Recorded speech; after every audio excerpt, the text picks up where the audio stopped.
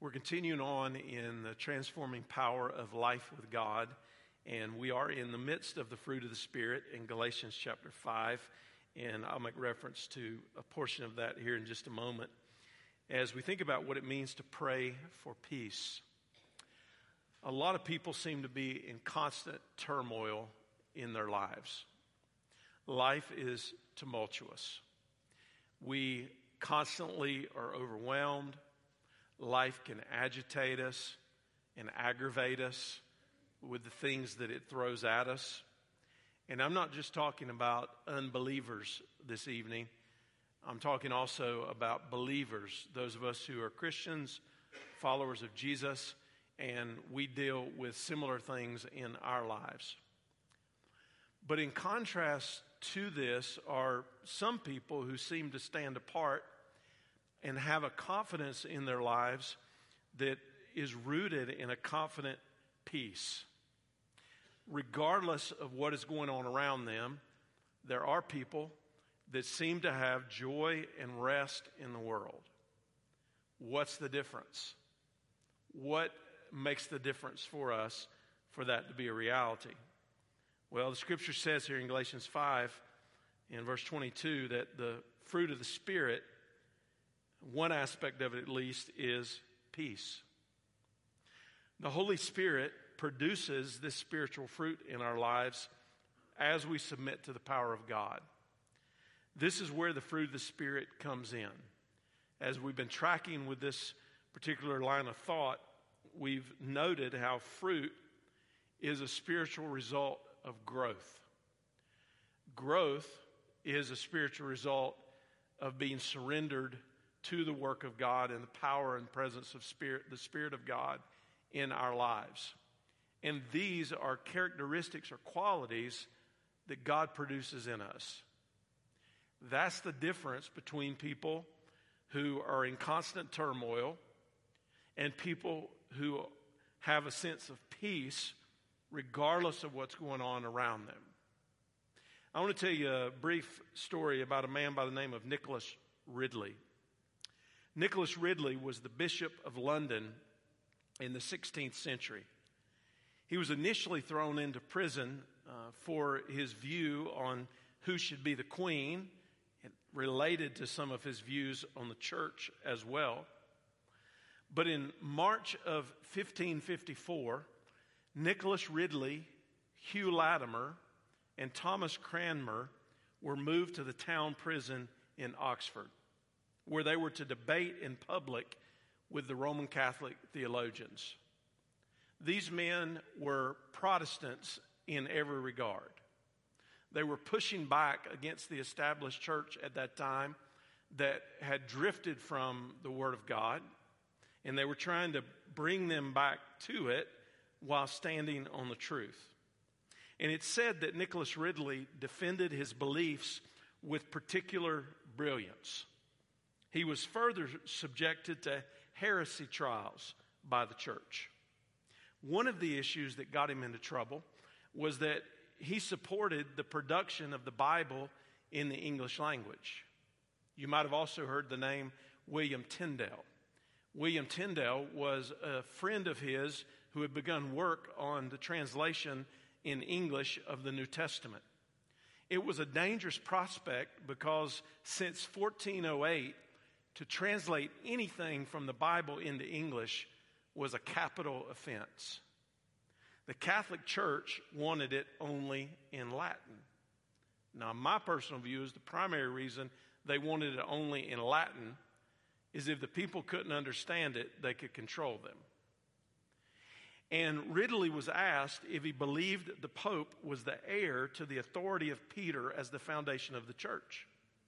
He replied that the church was not built on any man, but on the truth that Peter confessed, that Christ was the Son of God.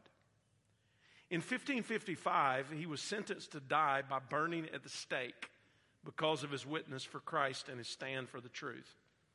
At that time, he was a man who was in his early 50s. I can relate to that. On the night before Ridley's execution, his brother offered to remain with him in the prison chamber to be of assistance and comfort. Nicholas declined the offer and replied that he meant to go to bed and sleep as quietly as he ever did in his life. Hugh Latimer was taken to the pyre with him the next day. It is said that Ridley kissed the stake and both men knelt and prayed. After a 15-minute sermon against them, urging them to repent, they were chained to the stake and a bag of gunpowder was hung around each man's neck. As the first took hold, Latimer was overcome by the smoke and died. But Ridley took the worst of it as he was burned to death. They made Cranmer watch, and he would go to his own death the following year. But because Ridley knew the peace of God, he knew that he could rest in the strength of the everlasting arms of his Lord, and that no matter what he faced, even the fiery pyre, God would be with him. And that's a testimony to us that no matter what the circumstances are, no matter how bad we think we have it, or how bad we could have it, God is faithful. And because the fruit of the Spirit, specifically peace, we are to pray for peace in our lives, and we are to live in the midst of that peace and experience it as a reality. So how can we experience peace as the fruit of the Spirit in our lives? Well, let's think through this, and I'm going to take you to several passages of Scripture as we do it. First of all, we are justified through faith and have peace with God. And I want to go to Romans chapter 5 and verse 1 and 2 here. We are justified through faith and have peace with God. Romans chapter 5, verse 1 and 2.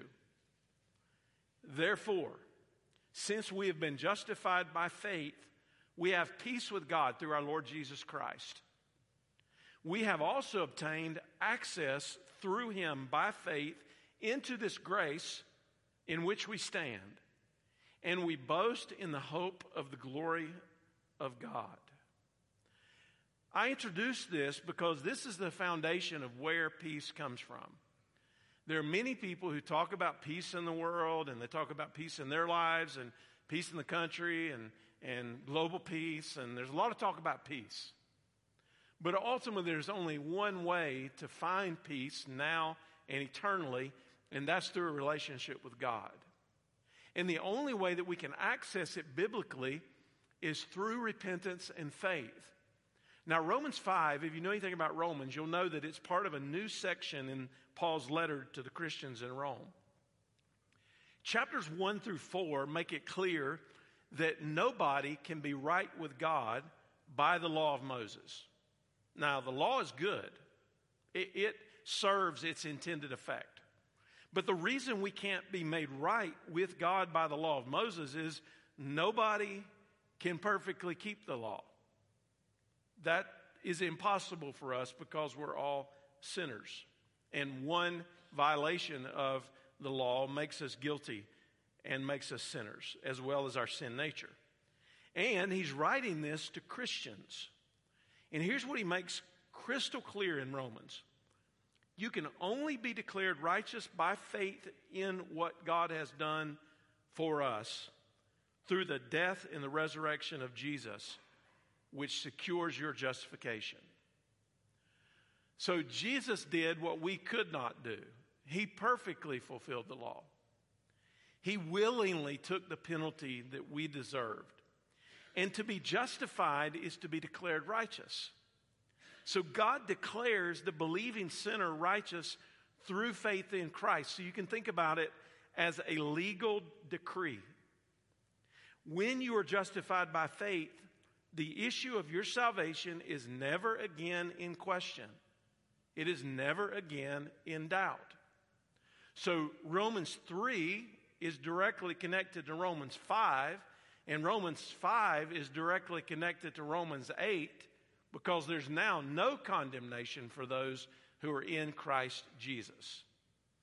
So our justification secures us in Christ. And I like what George Elton Ladd had to say. He said, the root idea of justification is the declaration of God, the righteous judge, that the man who believes in Christ, sinful as though he may be, is righteous. He is viewed as righteous because in Christ he has come into a right relationship with God. Now, when you think about this issue of justification and this being the foundation of our peace and where we begin to understand what peace is, this also speaks to the point and the issue of why people who seem to have everything else in the world can still lack peace.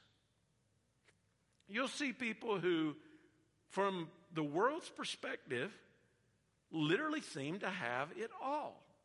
They're successful in whatever their career pursuit is. They are people of financial means.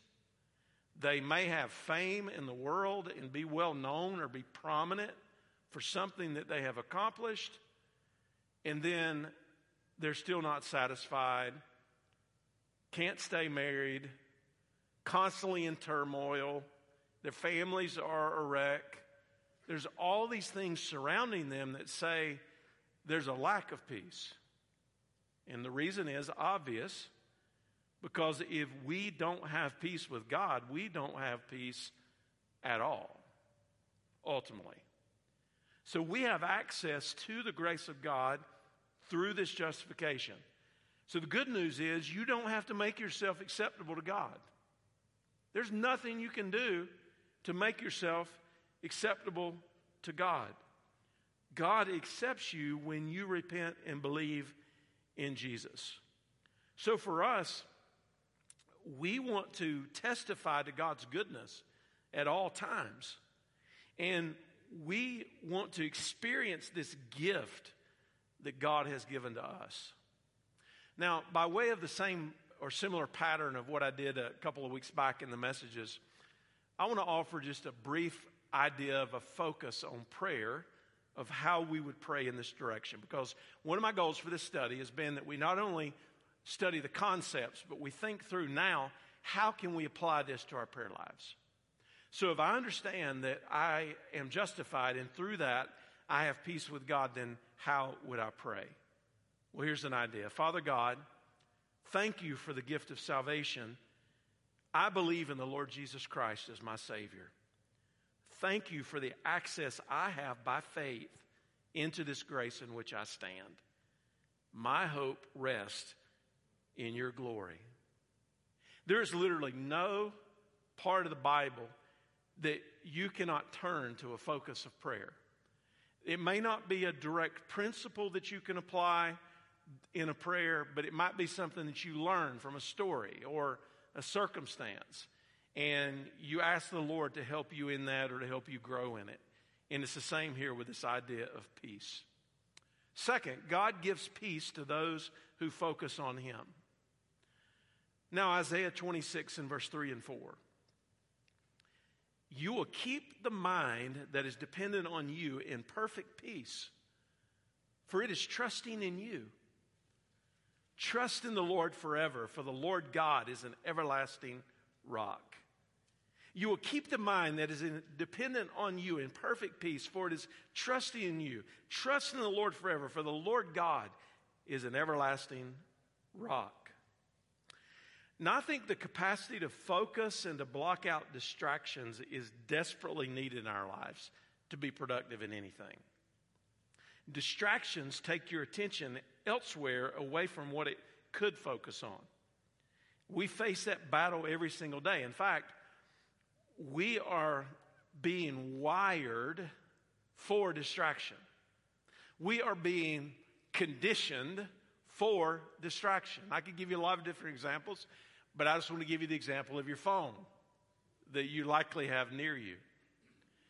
We are wired in being conditioned in that with notifications and with things that we should be buying and ways that we should be looking and emotions that we should be experiencing. And we get this constant bombardment. It's not an accident that many in the younger generation especially are experiencing rising rates of anxiety and depression, because they're being presented with ideals that are impossible to reach, but yet they're being taught that they should be reaching them. So they get into the comparison trap, and all of a sudden it's in a downward spiral. Whether it's social media or advertising that targets us and points us to things that they think we should be focusing on, it's very easy for these distractions to take our focus off of God. But I'll tell you something else that will easily take your focus off of God if you're not diligent and intentional about it, and that is when trouble comes. When trouble comes, we can get tunnel vision to where all we're thinking about is the trouble. We can get ourselves in a low place where we start asking more questions than we probably should. We start feeling sorry for ourselves. We are in this state of mind that's not helpful for us at all. And I like what Charles Stanley said. He said, when trouble comes, focus on God's ability to care for you. When trouble comes, focus on God's ability to care for you. But that's not always easy to do. Here's what I think is necessary. When the trouble comes, before you get into all the why me, why this, why now questions, I think you need to focus and ask the Lord to help you focus on Him. Say, God, I don't really understand this situation. I don't really know what I'm going to do. I don't really know what the outcome's going to be. But right now in this moment, I want you to help focus my mind on you because I know you care for me. Isaiah 26 is a part of a song of praise in which the biblical prophet Isaiah celebrates God's trustworthiness. It's a celebration of God's trustworthiness to provide all that His people need, including the ultimate need of salvation. And Isaiah is basically singing of how Israel will be judged for their sins, yet also restored by God in His mercy. And it's God who redeems and restores. It's God who gives peace that enters into our souls when we trust in Him. So what Isaiah is urging here is he is urging a complete trust in God.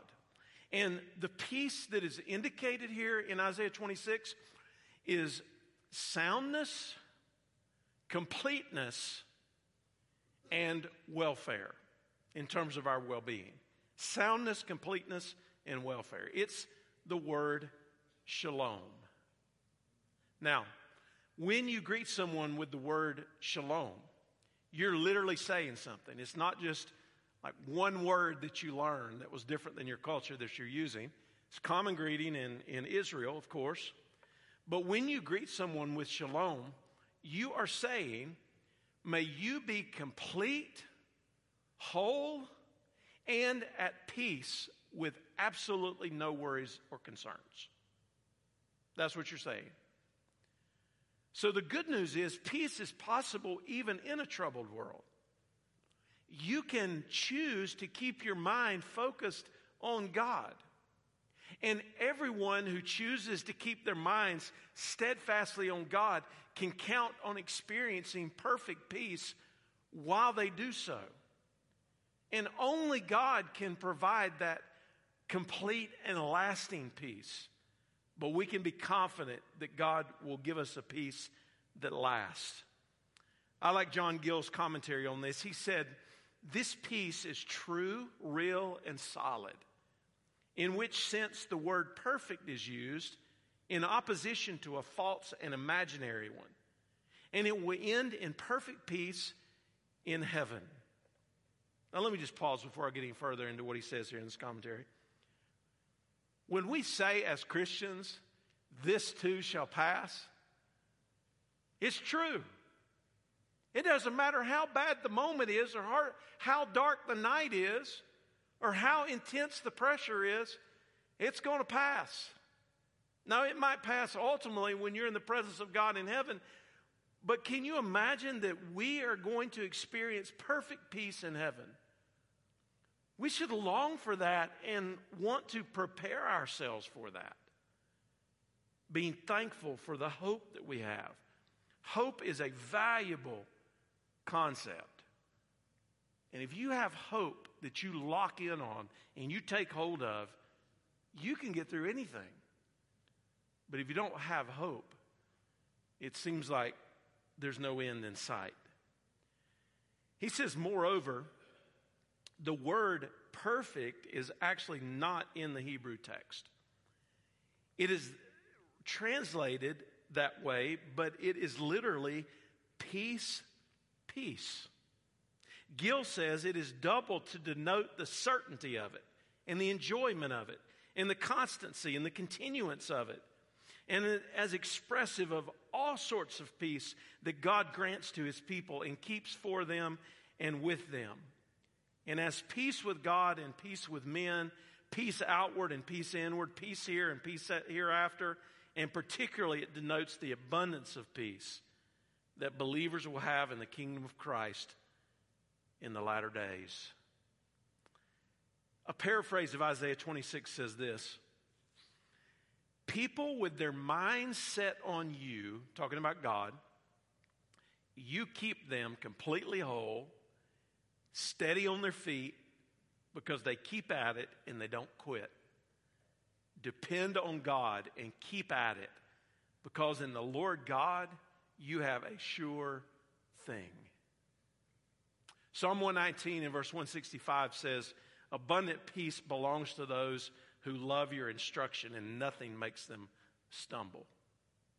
When we love the Word of God and we build our life on it, it's a key for us to experience peace.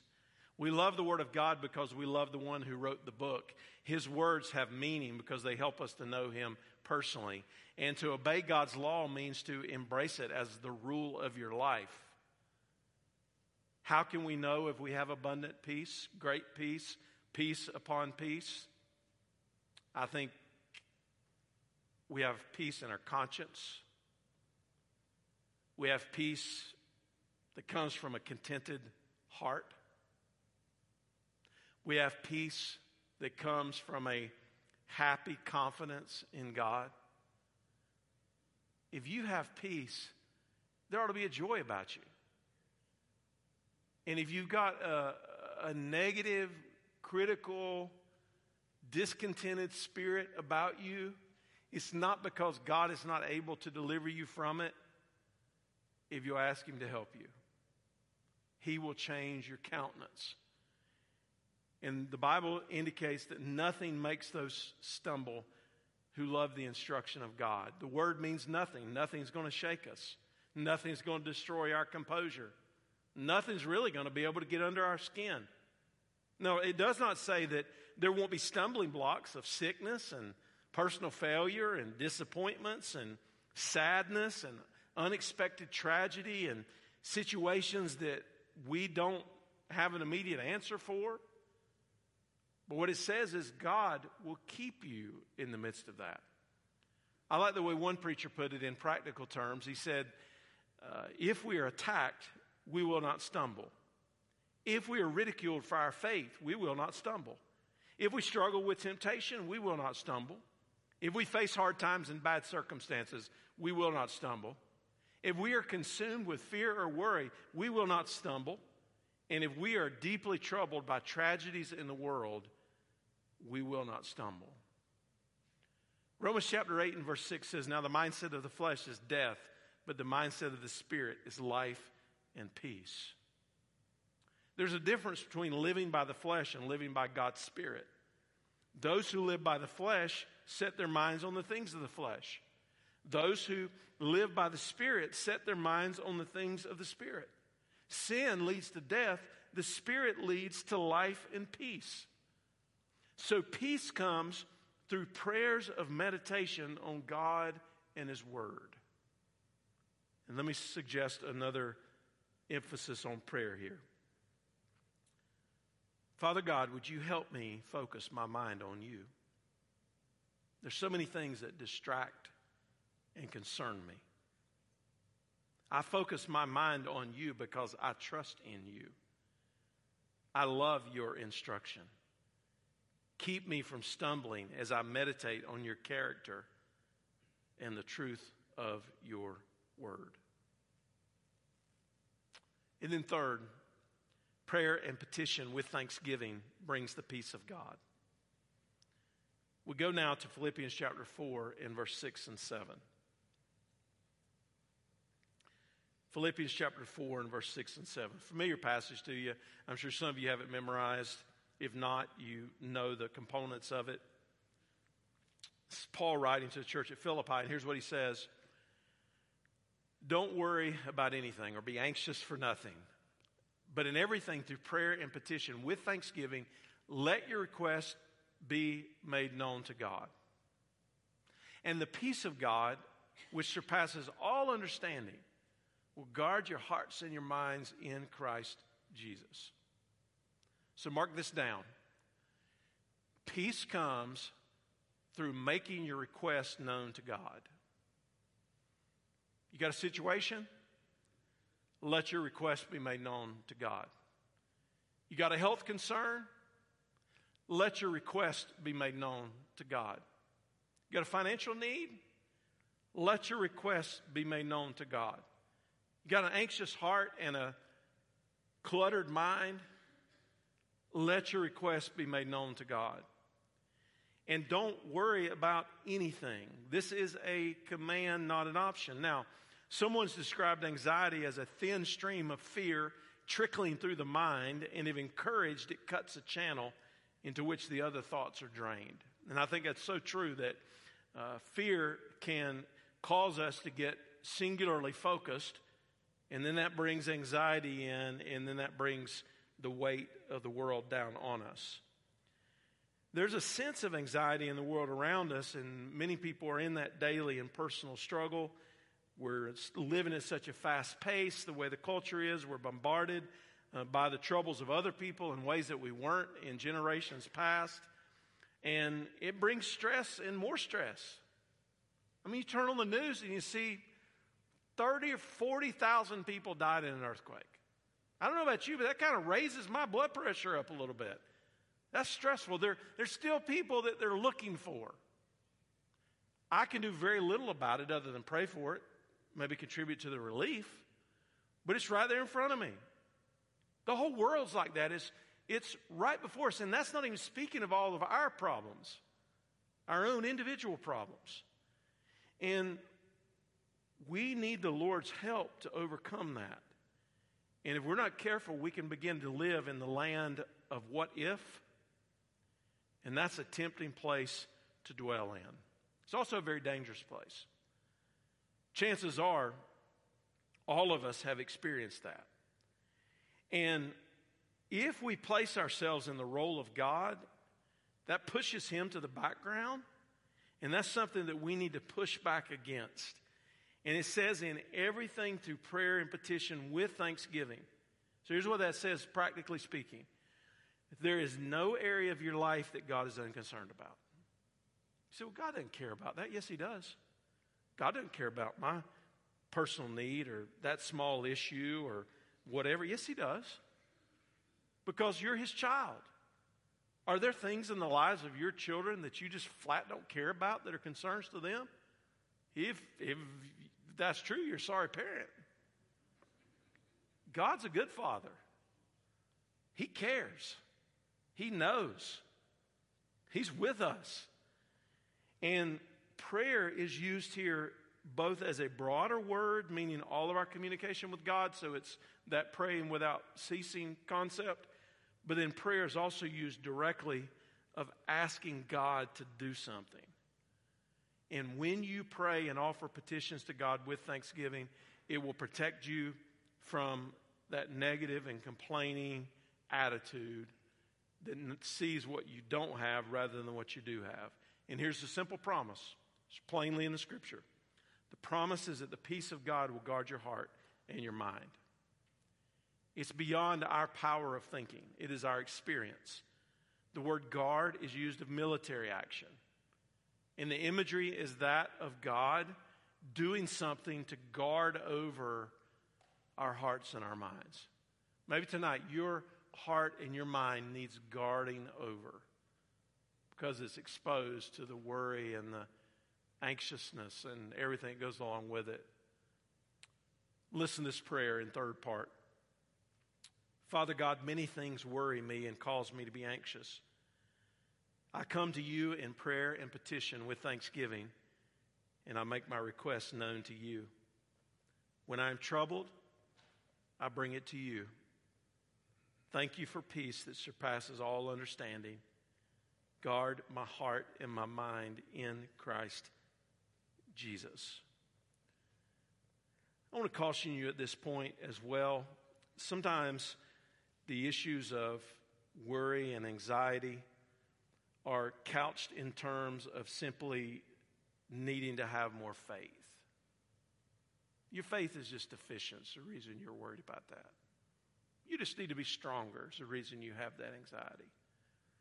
No, there's some really bad things that we have to deal with.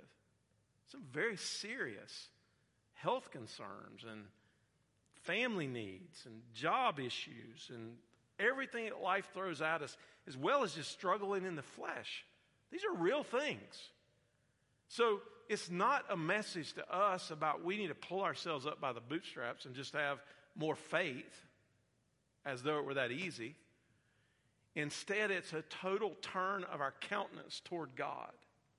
It's a posture toward God. It's resting, first of all, in that justification that you have in Jesus. It's understanding what God has done for you and growing in your dependence on Him, growing in your sense of peace, growing in your exercise of prayers and petitions. And as you do that, God does make your faith stronger.